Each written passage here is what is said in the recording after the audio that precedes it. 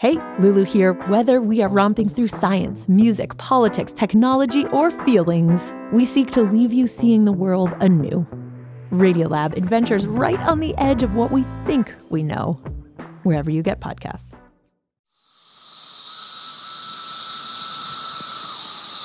I'm Melissa Harris Perry, and this is The Takeaway. Today, we've got another edition of our Black History Month special, Black Queer Rising. It's been 17 years, and I need to make sure she hear this. I've been living in my own little world, underground till I found you, girl. You know you sweeter than trees sap. Oh, the cicada, always getting a bad rap. That big-eyed, noisy bug that sometimes emerges in mass from the ground every 17 years, but really it's around every summer. Now, it doesn't harm people, but it captivates us with those loud chirps and swarm-like movements. So come on, get on the cicada safari app. I'm climbing a tree. And as you can hear from his singing, this guy kind of loves cicadas and lots of other insects too. As he told the Today Show, we might all be feeling a little more connected to the cicada as a result of our pandemic experiences. We've been in isolation for what feels like 17 years. They've been in isolation for 17 years. What do you want to do immediately upon leaving? See people. I want to see everybody. Right. These cicadas are doing the same thing. This is cicada spring break right now. Got these big red eyes for you, babe. Got these big red eyes for you, babe. My name is Samuel Ramsey. I'm the endowed professor of entomology at the University of Colorado Boulder, and also the founder and director of the Ramsey Research Foundation. What is entomology? Oh, we're jumping into the big questions first. Entomology, my favorite thing to tell my students is that entomology is the study of diversity. And the reason why I say this is because 3/4 of the animals on this planet are insects, and entomology is the study of insects. There is no more diverse group of organisms on this entire planet than bugs. And so if you really want to study what diversity is, you need to look at the most diverse creatures, the creatures who have learned to solve all of life's problems with as many different tools as possible. Okay, I know there are big bugs and small bugs, that there are black bugs and white bugs. Are there woke bugs and conservative bugs? Oh my goodness. Are there woke bugs and conservative bugs? Insects are certainly organisms that lack an overarching sense of morality as we understand it, as best we understand their situation. So we try not to anthropomorphize them too much, but they do have these complex, fascinating social societies. People were really shocked to find out that insects do some of the things that we do that we are very aware of as problematic behavior. So there are insects that make slaves. There are slave-making ants that literally raid other colonies, confiscate the workers, and raise them as slaves to serve their queen. There are insects that are mass murderers and cannibals. And so there are definitely problematic elements in there, but I don't think that there is a moral judgment to it. Evolution just drives things forward to make sure that species are propagated. Dr. Sammy, I don't know if I'm going to be able to sleep tonight knowing that there are slave-making insects and mass murdering ones. I probably should have told you are that. there those insects whose social rules for propagation end up creating collaborative or collective networks? There certainly are. And thank you for asking about those, because I really would like for them to take the forefront of these conversations. I work primarily with social insects. Social insects have done something absolutely remarkable. They have developed a system where they're capable of all working together towards a common goal in which they will give up some of their own rights such that the collective is able to be more successful. So people are always really surprised when I tell them that social insects like bees and ants will socially distance when they get a communicable illness, because there is an awareness that if they can get this illness, that the closely related individuals all around them could also get this illness. And so instead of remaining in close contact with everyone, they'll go off to their own little corner for a while. And if they don't get over that ailment, they'll go as far away from the colony as possible bubble and live out the rest of their days in isolation. And we didn't quite get that all right during the pandemic. And it's fascinating that creatures with a brain the size of a quarter of a grain of rice have already got that down. Dr. Sammy, you got the bees over here wearing masks and getting their vaccination and boosters. Listen, you're about to turn me into an entomologist. And my understanding is that there is a little bit of that goal for you, that you feel like a bug ambassador. Tell me about that. Oh my goodness. I developed a love of insects when I was really young. And so I feel like I've had a lot of time to figure out what works and what doesn't work, because people always ask me, why do you want to be an entomologist? Why would anybody make that choice in life? And they've been asking me that since I was 7 years old. And so I've always had to have an answer. And I've tried a bunch of different ones. Some of them didn't work, but it refined my ability to communicate this kind of information. I've learned all of these random facts that I love throwing out in different contexts. And I know the ones that tend to make people's eyes widen and that spark of curiosity gets going. And so it makes me feel like I'm truly an ambassador for the bugs, because I've learned the things that I can say to people that connect them to these organisms, that let them actually see for the very first time that these creatures aren't so different from them, have similar motivations, and it allows people to feel connected to a world that they usually rarely think about. You mentioned some of the things that we as humans did not get so right, and still are maybe not getting so right about our social and collective lives, particularly in the context of communicable disease. Can you talk to me right now about the work you're doing and the pandemic that bees are facing?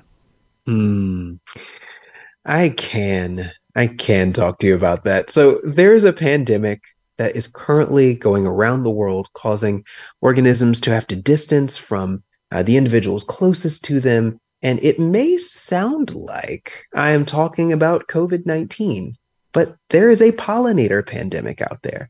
There is a pandemic of infectious parasitic mites that attach themselves to the bodies of bees and sometimes other pollinators and cause a whole range of issues by liquefying the liver of the bees. Yes, bees have a liver, and sucking that out of their bodies. And that, as you might guess, if you were to think about this in your own life, is something that is not good for these organisms.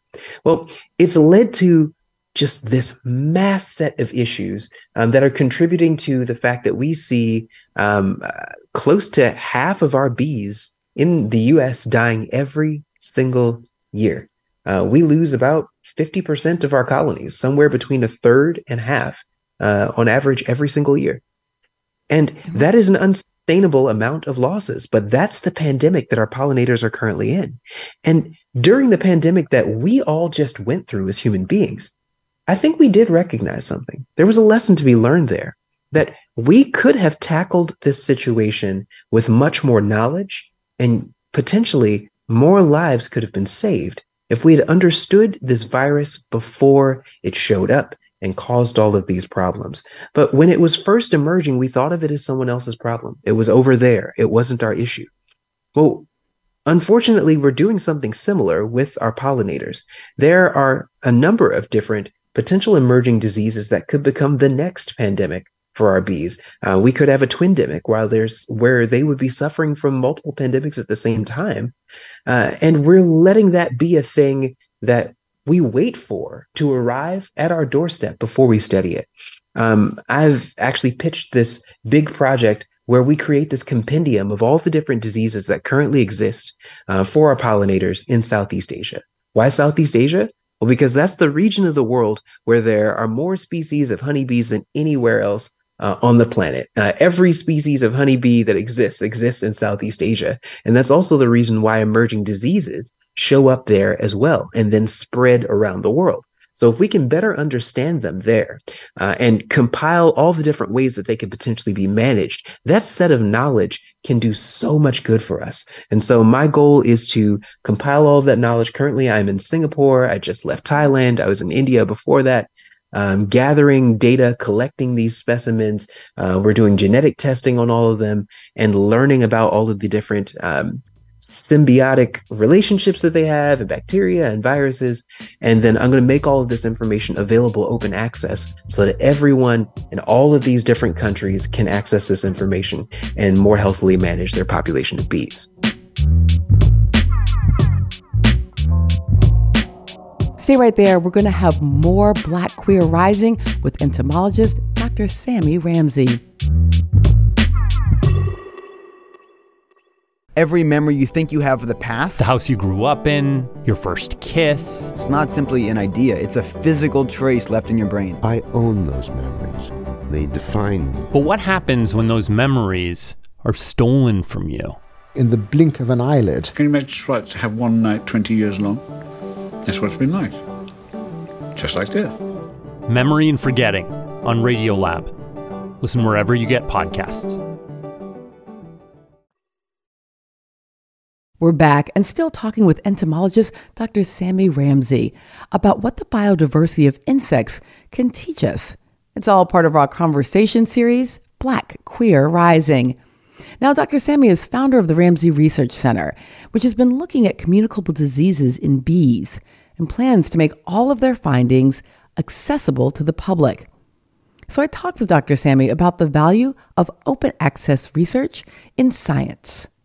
I see it as so valuable because knowledge is power, and open access publishing could help us level a playing field that currently is not level. There are dramatic imbalances in power based on the information that people have access to.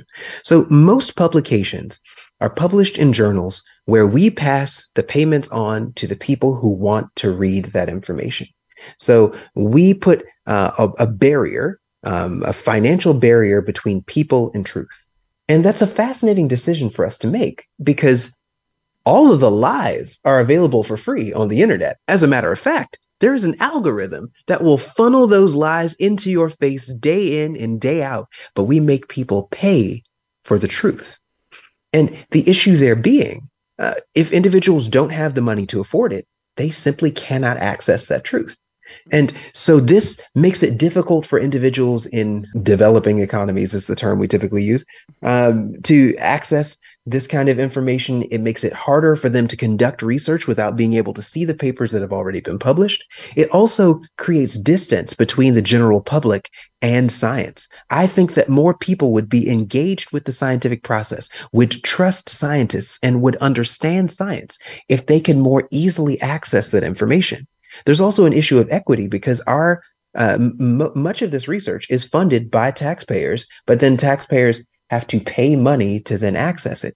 So all of the work that's conducted through the Ramsey Research Foundation, through my nonprofit, will be available open access. We're also gearing up to start making grants available to any other individuals who want to publish work open access, to pay the huge fees on the front end that the journals pass on to the researchers if we want to publish it open access. And those fees can be in the thousands of dollars, which is why I think that this initiative will be really helpful for a lot of people. Biology, science, this notion of what constitutes the natural, the created. Oh, it has been central to discourse and politics around queer folk. Really, as a core aspect of sort of the political fight has been this language about what is natural and what is biological, what we see in nature. I want you to do a couple things for me. First of all, talk to me about where we see nature queer and the queering of our notions of biology and of the natural. And talk to me a bit about maybe the surprise that some folks have to discover social, political, human lessons in scientific study.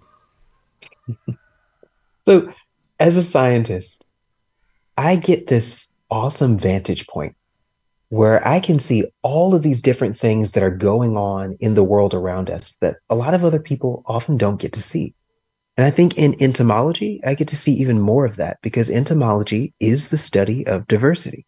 So entomology is literally the study of insects, but insects are the most diverse. And something that you see is that the most successful group of organisms on this planet. It's the most diverse group of organisms on this planet, and there's no coincidence there.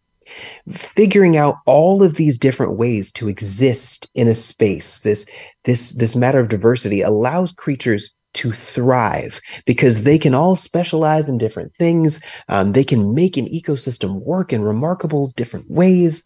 And that's something that really reflects on us as humans when we think about what we value. Oftentimes, we want people to behave the same way. We want to remove a context of diversity because diversity makes us uncomfortable, but diversity is actually the greatest strength that we have access to because it allows us so many different ways of solving problems. And so when I think about the queerness of the science that I study, it is something that reminds me that when we choose not to accept the beauty of diversity, we do ourselves a disservice. And one of the facets of my own diversity is something that I had a difficult time accepting myself. As a queer person raised by two pastors, it was very difficult for me to accept the fact that I am gay, that a lot of people aren't going to like that very much, but also my perspective on God, my perspective on religion, my perspective on acceptance consistently left me with the impression that I could not accept myself and still be the kind of person that I wanted to be or accepted in the ways that I wanted to be. I've since learned that that isn't the case. I have to be myself in order to be genuine and authentic, and I bring something to everything that I do now that is unique because of the multifaceted identity that I bring to it. It allows me to think differently about the problems that need to be solved. It allows me to see the world in a slightly different way that causes me to ask different questions and that allows me to arrive at different answers. And that is valuable. And yet that value can make for a pretty hard road. Can you tell me the extent to which you have, or maybe just talk to me a bit about, I'm trying to phrase this because I sort of hate the question. Tell me about the struggle you've had and how you've overcome them. I guess what I'm looking for here is trying to understand the ways that in your pursuit of knowledge, in your commitments to things like open access, in your simple joy and infectious joy around entomology, and all of that in a Black queer body and identity. What has that meant for how you do the work that you do? So what it means for how I do the work that I do, it means that I've learned to value accepting myself in all of the different facets that I exist in at the same time. I used to exist in a space where code switching was such a normal thing for me that I didn't even notice that I was doing it anymore. It was just entirely natural. It would happen all the time. And since I've learned, I just want to be all of me at the same time. That makes for a unique individual rather than someone who's simply reflecting one element of who he is in one group of people that he's talking to, and then a different element with a different group of people. If I just bring all of those together at the same time, that multiplicity of things makes me unique, and that uniqueness brings a skill set to the table that allows me to look at problems differently and manage these situations in a way that may not come naturally to other people. So it allows me to face my work in the lab. I'm able to think about problems differently and approach them from a different direction, and it allows me to reach different answers. What I discussed with you earlier about how the parasite attaches to the honeybees and sucks out their liver for decades, more than half a century. We thought that this parasite was just feeding on the bee's blood, and it was an unquestioned conclusion in this system. And by me approaching this situation, looking at it differently, not necessarily because I'm just smarter than the people who are looking at this sort of situation before. I don't think that's actually the case. I think it's simply that I was able to approach this as a very different person from a very different way of thinking, and it allowed me to ask the questions differently and thus arrive at a different answer. That's helped us see this parasite in a way that will likely allow us to manage it better in the future. Our conversation is part of our ongoing series, Black Queer Rising. So I'll end this conversation, as I do all of my conversations within the Black Queer Rising series. What does Black Queer Rising mean to you? What does Black Queer Rising mean to me? Black Queer Rising, it reminds me of Maya Angelou's poem, Still I Rise, because it reminds me that all of us have been through this. You may write me down in history with your bitter, twisted lies. You may trod me in the very dirt, but still like dust, I rise. So many of us have been trodden down in this process. We have been made to feel like we're less than, been made to feel like dust. And knowing that capacity to rise to the occasion is embedded in our identity. It allows us to exist in this space in a way that makes us a consistent theme that cannot be ignored. As a Black queer person, people have tried to push my identity away. They've tried to bifurcate it, section it out, but still I rise. I won't be quiet. I won't allow people to force me into a category that isn't fully and entirely and authentically me. No, I am going to rise. Dr. Samuel Ramsey is founder and director of the Ramsey Research Foundation. Dr. Sammy, thank you for joining us today. I'm so delighted that you've given me this opportunity to rise.